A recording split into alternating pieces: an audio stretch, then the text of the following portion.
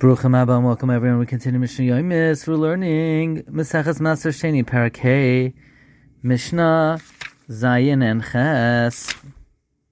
Mishayil Paris was not as that one who had fruits nowadays, when the Beis Hamikdash wasn't standing, and Maser Sheni cannot be eaten even in Yerushalayim. V'higia Shas HaBiur, and the time for Biur arrived. So Beis Shammai says Tzarech l'chalan ala kesef, you have to redeem it on money, and then you destroy the money. So you redeem it on money, you bring the money to Yerushalayim, and you destroy the money there.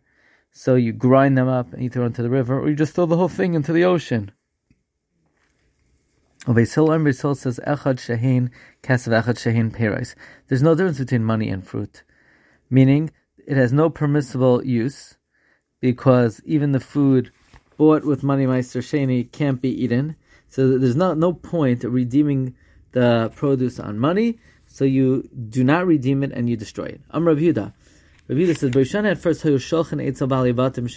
they would send to the household owners in the outside of Yerushalayim, Maharu, hasten, quick, v'hiskinos perasechem, and correct your fruits ad shalei sagir shasabir, before the time of biur comes. At first, the Chachamim held that anything that was not that did not have Meiser taken off is subject to biur even if before it's processed. Ad shabar Rabbi Kiva, until Rabbi Kiva came, v'limei, and Rabbi Kiva taught shekal haperos shalei bo la'oinas hamasos, that any fruits that did not come to the stage of Meiser, peturim and habiur, is exempt from biur.